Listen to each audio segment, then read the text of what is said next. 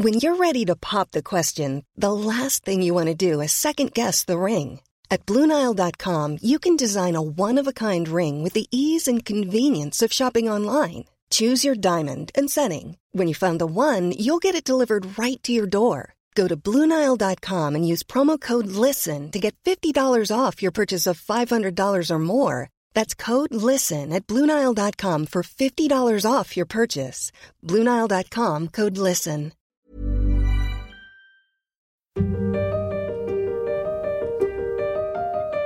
It's a truth universally acknowledged. Men and women are biologically different. They have different propensities for certain illnesses. They might experience different symptoms, and their reactions to medicines often vary wildly. And yet, medical testing and trials have traditionally revolved around men. Medical sexism kills. It leads to these very grave, very severe results, is that these very serious conditions are not being discovered when they occur in women, and that can have these huge impacts. The situation is worse still for conditions that only women experience, with the medical establishment often missing symptoms and some common conditions taking on average 8 years to diagnose. My gynaecologist sat me down and said, "You have all the symptoms for endometriosis. I don't know how you haven't been diagnosed before." And I kind of said, well, why are you asking me that question? You're listening to Stories of Our Times from The Times and The Sunday Times. I'm Manveen Rana. Today, is medicine sexist? And is female health suffering as a result? At the end of last year, responding to a parliamentary report into endometriosis, you said this. Earlier this week, the Health Minister, Nadine Dorries, appeared on BBC Radio 4's Woman's Hour. She was quizzed by Emma Barnett about the NHS and women. You said, "I think women actually have a responsibility when they go to the GP's practice not to take no for an answer, not to be fobbed off by a doctor. They do not push back. They do not challenge. They are not confident enough to raise an issue, so they're very easily dismissed." Do you think it's women's fault, Nadine Dorries, if they can't get diagnosed or receive poor healthcare? No, but you've taken that quote out of a wider response, Emma. But no, I don't. But my point was, to women, don't be fobbed off. It happened to me, Emma. I was fobbed off. Don't be fobbed off. I want women to be more confident when they walk in and not to take no for an answer. Should women refuse to take no for an answer when it comes to healthcare? And is the medical world essentially designed for men? There are a lot of different ways of saying it, using men as the default, the male model, the othering of women or male bias, but whatever you want to call it, it looks like women are being left out because they're seen as outside the norm, and that medical sexism is driving those exclusions. That's Jill Dalston. She teaches philosophy at the University of Missouri, St. Louis, and back in 2019, she published a book called Medical Sexism: Contraception Access, Reproductive Medicine and Healthcare. I asked her about how far back she'd tracked sexism in medicine. One example is Aristotle and Aquinas, this idea of, female embryos being slower to develop than male embryos. And so, really? Yeah, so this thinking is that the femaleness somehow is related to its slowness or delayed capacities. And the capacities of women as viewed as less than men also date back, as far back as you want to go, with ancient philosophers and researchers arguing that women don't have the same capacities as men for intelligence, for rationality, for strength. So it's always been a problem, but it's still a problem. And do you sort of see some of those beliefs, which sort of seem so outlandish now, but do you see them still filtering through to modern day medicine? I do. I see that the idea of the male model still influencing leaving women out of research trials. Women are still underrepresented in research trials for most disease categories. For example, a recent meta-study published in The Lancet on trials for treatments for COVID-19 found a quarter of the studies included twice as many men as women, and none measured the variables of sex in the study design. So there's this idea that we can leave women out or that they don't need to be included at the same rates. And I think that the issue goes really deep. I mean, even our lab animals are more likely to be male than female. And is that true? Yeah, I mean, that's remarkable. Why is that? Recently, the US and both Europe and the UK have issued guidelines that researchers have to at least report the sex of lab animals. But the reason why they had to do that is because male mice were used to the exclusion of female mice. I think in 2019, there was a 6-to-1 ratio of male mice to female mice in neuroscience, for example. One of the reasons for treating animals this way and treating humans this way is, women have these pesky hormones. They go through these menstrual cycles, and we don't want to get into all that messiness. So let's just use men instead, or male animals instead. What I think scientists and researchers are saying when they leave women out for those reasons is, hey, we think that menstrual cycles or hormones do impact the research, and yet we're not going to pursue that line of questioning.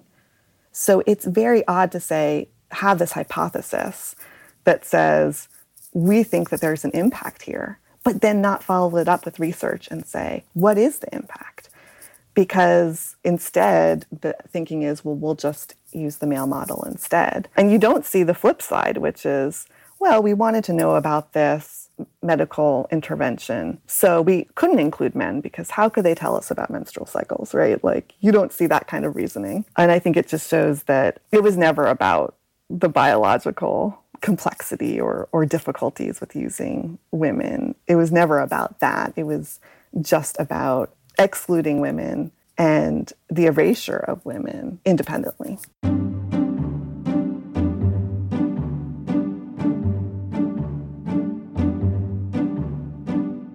Can you sort of talk us through an example of how, for example, not having women in medical trials as much as men, how is it actually impacting women's health? Well, sure. I mean, there's so many examples of disparate impacts on men and women, from sleep drugs and cancer drugs to aspirin for heart attacks and Alzheimer's diagnoses, sleep apnea.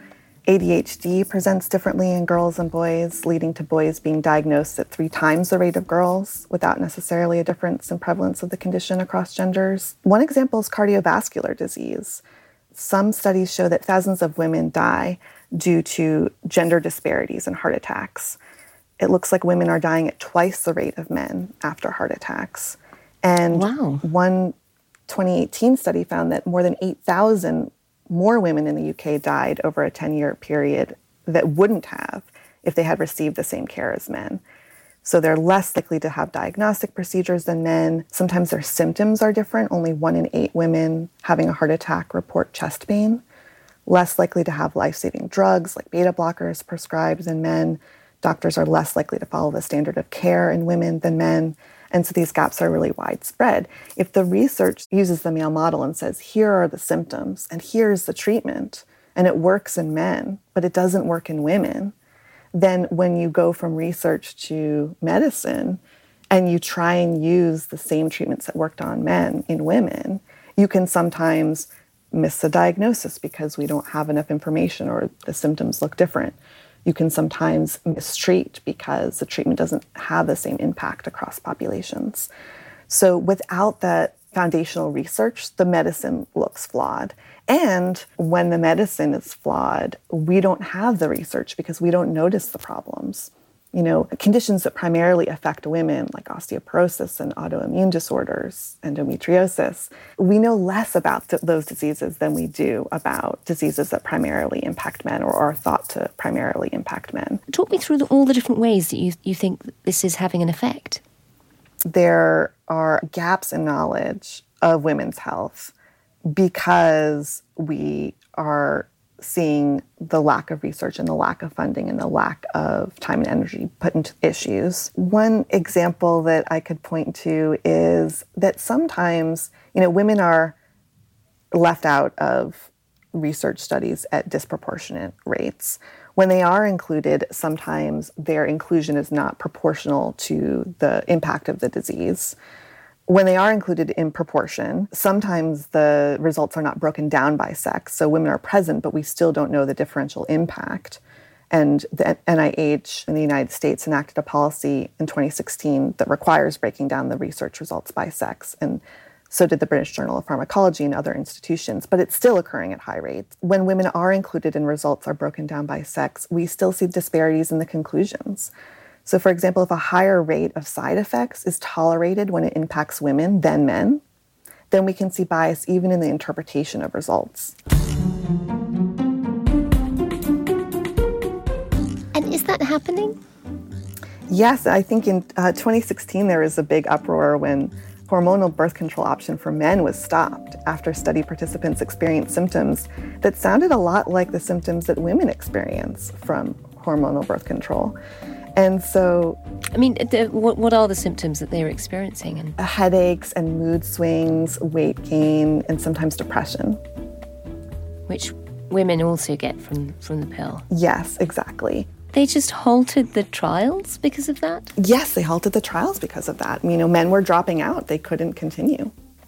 That's remarkable. Mm-hmm. So you can see that even when, you mandate the inclusion of women and you mandate the research on gender disparities, you can still see bias in the interpretation of the results. There can still be this continued stereotyping and disproportional impact, even at that late stage. And then from getting it from the standard of care, from getting to the standard of care to the treatment of the patient, you also see these huge obstacles where doctors are less likely to follow what evidence-based practices say when there are female patients involved. How much evidence are you seeing there of sexism? You mentioned earlier that osteoporosis, for example, is a disease that sort of tends to inflict women far more. Is there as much money for research into those illnesses as there is for the ones that affect men too? Well, there's constant calls for more funding for research for these conditions. And there are very clear policies put out by government organizations. But yes, there's still a problem with funding and effort put into these diseases, the ones that primarily impact women. And we just know less about them than we do about diseases affecting primarily male populations. So even if from now on we do everything perfectly, we're going to be impacted by this, the decades that have gone before in which the information has been incomplete. So, even as it gets better, and it is getting better, the situation with research now for women is much better today than it was 10 years ago. I mean, talk me through an example of that. Well, I mentioned aspirin for heart attacks. It was widely recommended across the board, and then based on studies that were primarily done on men. And then it turned out that aspirin was much less effective in women at preventing heart attacks than it was in men within certain age ranges and risk categories. Yeah, and so the recommendations ended up harming some women. To me, sex and gender is never the end of the story, because sex can refer to a constellation of different features, any one of which could play a causal role. Why did the cancer drug work better in women? Why is aspirin less effective in women? Is it metabolism? Is it hormones? Is it genes on the X chromosome impacting immune responses? Is it size and therefore just a dosing issue? If so, then it's not about sex or gender at all, just about height and weight. There can be social and environmental conditions. So, we still have to ask those questions about why there is this differential impact or why the result looked different in some populations than others. It's not enough to just say, oh, it was different in women than men. There still needs to be a causal explanation. And that causal explanation can have impacts on our recommendations for different populations, trans populations, non-binary populations, women with certain conditions like PCOS and endometriosis. So we still need to follow up on those questions and dig deeper, and that information is still lacking. We'll hear more from Professor Jill Dalston in just a moment. We'll also hear from one woman who believes her prolonged wait for a diagnosis for a debilitating condition was partly due to sexism in medicine. But first, a quick message. Hi, I'm John Witherow, editor of The Times. Thanks to you, we get to cover the broadest and most important daily news stories. To enjoy more remarkable stories every day, subscribe to The Times and The Sunday Times and get 1 month free. Visit thetimes.co.uk/stories of our times.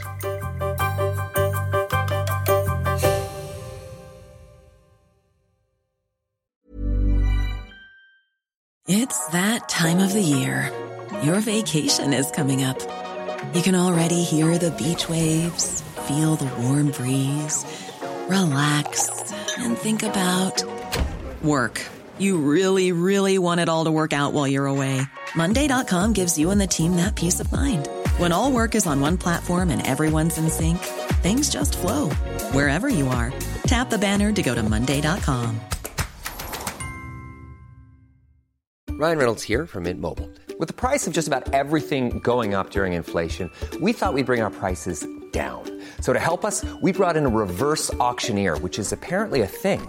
Mint Mobile Unlimited Premium Wireless. How to get 30, 30, bit to get 30, bit to get 20, 20, 20, bit to get 20, 20, bit to get 15, 15, 15, 15, just $15 a month? Sold! Give it a try at mintmobile.com/switch. $45 up front for 3 months plus taxes and fees. Promo rate for new customers for limited time. Unlimited more than 40 gigabytes per month. Slows full terms at mintmobile.com.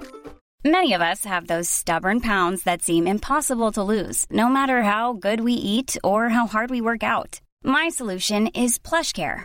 PlushCare is a leading telehealth provider with doctors who are there for you day and night to partner with you in your weight loss journey. They can prescribe FDA-approved weight loss medications like Wegovy and Zepbound for those who qualify. Plus, they accept most insurance plans. To get started, visit plushcare.com/weightloss. That's plushcare.com/weightloss.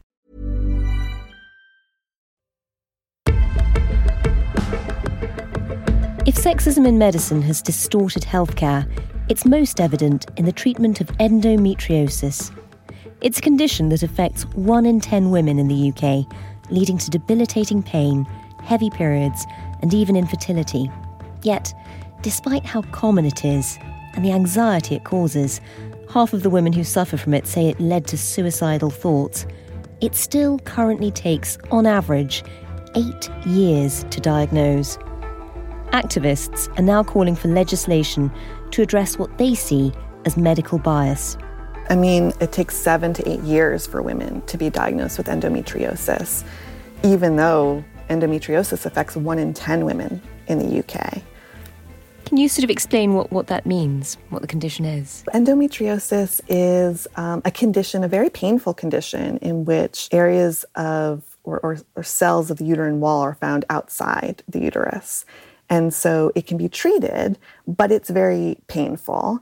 And one of the reasons why we think women spend more time in the emergency room, the emergency department, when they experience pain, or longer time waiting to get an accurate diagnosis, is because of what you said, that women are not necessarily being believed. And to go back to what you said earlier, that the Me Too movement hasn't made its way through medical sexism. I mean, believe women, which was used in the Me Too movement, we could put here, believe patients, right? Or just listen to patients even. I'm Hope Doherty. I'm an English Lit and History student at Cardiff University, and I've only been diagnosed with endometriosis this year. Hope runs a page on Instagram sharing her experiences of endometriosis and trying to raise awareness of the condition. I have a part-time job alongside my university, but when my period's coming, I have to take holidays. I've worked throughout my academic career, but obviously periods aren't meant to make you bedbound. I can't express. The first 3 days of my period, I cannot move from bed. It's debilitating. God, I mean, that sounds awful. And that's happening every month? I phoned an ambulance for myself the previous month. It's a kind of dragging pain. It feels, I can imagine if I was being stabbed, it would be that comparison. And, I mean, in as much detail as you'd like to give, I mean, what is it like when you do? You know, how much does it stop you living normally? Yes, I was taking hormonal birth control for a while, but it was affecting day-to-day life. Medical professionals just push the birth control method, which obviously doesn't work for everyone. I can't believe I normalised my pain for so many years. It's ridiculous looking back, because my teenage years, throughout my GCSEs, I'd be falling asleep in lessons, etc. And I had no idea why. It's more day-to-day, it's the chronic fatigue that gets me the most. Do you think that sexism plays a role in any of this? 100% I can say it wasn't as bad at 15 when I was being ignored than it is now at nearly 21. I think those assigned female at birth go through so much pain throughout their lives, but maybe we have normalised it for ourselves though. As a society, we've normalised pain. Women of minorities experience it so much worse than I do. I've been reading reports recently about black women in giving birth whose pain is completely ignored. According to a study published by Oxford University's Nuffield Department of Population Health in 2020, it was reported that black women are 4 times more likely to die during pregnancy compared to white women in the UK. Asian women are twice as likely. I know more about my illness than any medical professional has ever stated to me, ever. Even my gynaecologist didn't explain some of my symptoms to me in a way that, researching myself, I have experienced an older male doctor. I phoned them and I actually cried. It was during COVID times, and I was saying I really want to come off my hormonal birth control. It's not working. Nothing seems to be working. And he simply stated, well, what do you want us to do? Quote, I said a quick goodbye and hung up. They don't know enough, and that was obviously an older male doctor. But they'll never experience this pain, and I hope if they have a daughter, they never experience this pain. Have you spoken to doctors about it and about why there's still so little recognition? I spoke to my gynaecologist about it briefly. I've only had one visit with him, and that was after waiting for about a year. I always try to say to people who are trying to reach a diagnosis, I wrote down all of my symptoms and kind of kept a book, like a diary entry book, so they couldn't dismiss me through speech. I went to my gynaecologist appointment at Cardiff Hospital, and I was half expecting to get dismissed again. I went into it not feeling positive. But my gynaecologist sat me down and said, you have all the symptoms for endometriosis. I don't know how you haven't been diagnosed before. And I kind of said, well, why are you asking me that question? Why do so many women have to wait so long to get a diagnosis? Here's Professor Jill Dalston again. I think that sometimes medical providers will assert that the symptoms that are being reported are just in your head, or that they won't believe the patients about the severity of what they're describing. They won't believe them about the frequency of the symptoms that they're describing. And so if you don't believe the symptoms, then it's going to be so difficult to diagnose the condition. But again, it's also connected to the research, where if we don't know enough about the symptoms of a condition that affects both men and women, if we don't know enough about the symptoms as they are found in women, then diagnosis will be impossible. So that women are sent home during a heart attack at high rates, in part because doctors just don't know or are not educated on the prevalence of heart disease in women and how likely it is to be a heart attack, as well as, women reporting their different symptoms than the Hollywood heart attack or the traditional male heart attack. I mean, is that something that happens? Do women experience different symptoms to men when they're undergoing the same event in their body, like a heart attack? Yes, I think that's exactly right. For women in a heart attack, they rarely experience chest pain, but they often experience upper back pain. Or another example would be that women during a heart attack experience much more like an extreme fatigue, but they don't keel over and clutch their chest like you imagine happens in the movies. So again, if doctors don't know that, or they're not educated on the differences, or we're not doing research that includes women to the same rate as men, then of course those symptoms will be overlooked, or we won't make the connection between that symptom and the condition that they're experiencing. I mean, there's also something about public health messaging. You know, we've all seen so many ads and posters and warnings about heart attacks, and if you feel a chest pain, you've got to go straight to hospital. Nobody ever tells you that that might be different if you're a woman. I mean, until you said that now, I think I could have had a heart attack and not realised. Yeah, quite possibly. And I think that's really scary. It's one of the reasons why medical sexism kills and why it leads to these very grave, very severe results, is that these very serious conditions are not being discovered when they occur in women, and that can have these huge impacts. You know, Alzheimer's is another example where women just do better on these cognitive tests than men do at the same stage of progression in the disease. And so they're diagnosed later with the same condition than men. And so there you see, again, that the impact of research, or the lack of research, can mean that the diagnosis isn't as forthcoming in certain populations as others. And that's a problem. What surprised you the most when you were looking at the disparities between men and women in medicine? At first, I thought my book was just going to be about contraception access.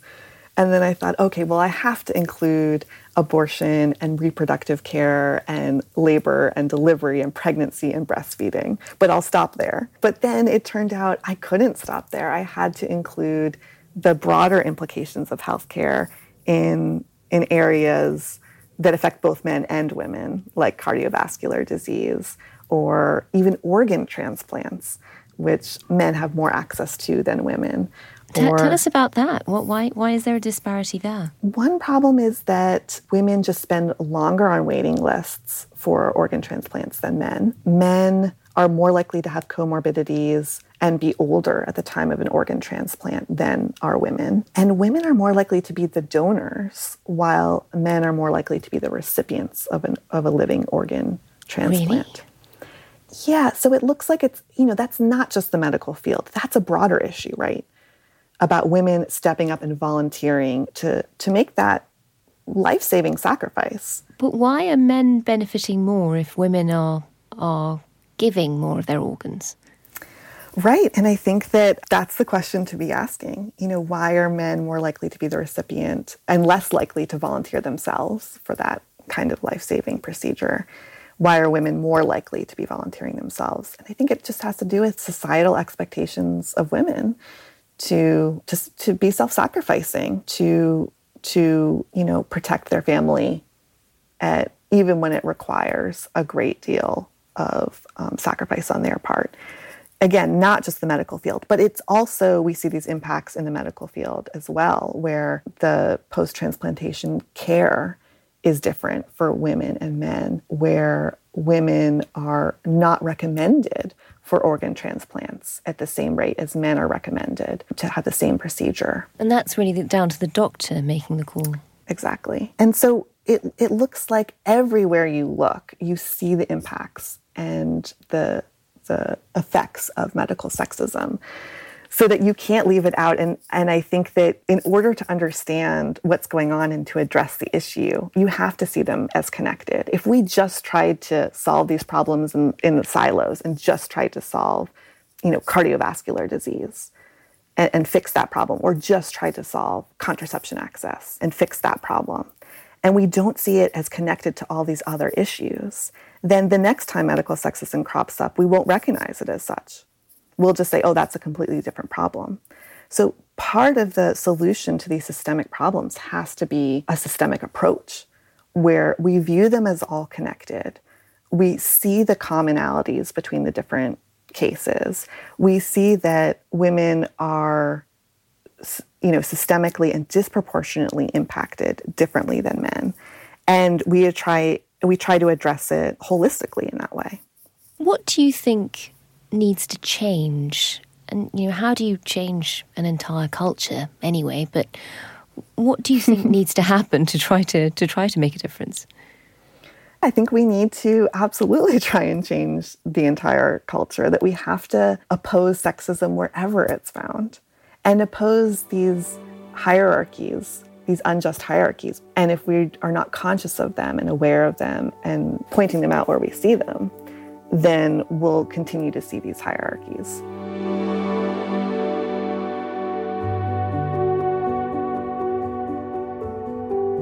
You've been listening to Stories of Our Times, a podcast brought to you thanks to the subscribers of The Times and The Sunday Times, with me, Manveen Rana, and my guests, Professor Jill Dalston from the University of Missouri, St. Louis, who's the author of Medical Sexism, Contraception Access, Reproductive Medicine and Healthcare, and Hope Doherty, who suffers from endometriosis.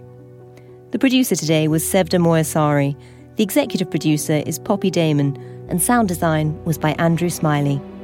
If there's a story that you'd like us to look into, any ideas for future episodes, or if you have any thoughts on what you've just heard, then please do send us an email to storiesofourtimes@thetimes.co.uk. See you again soon.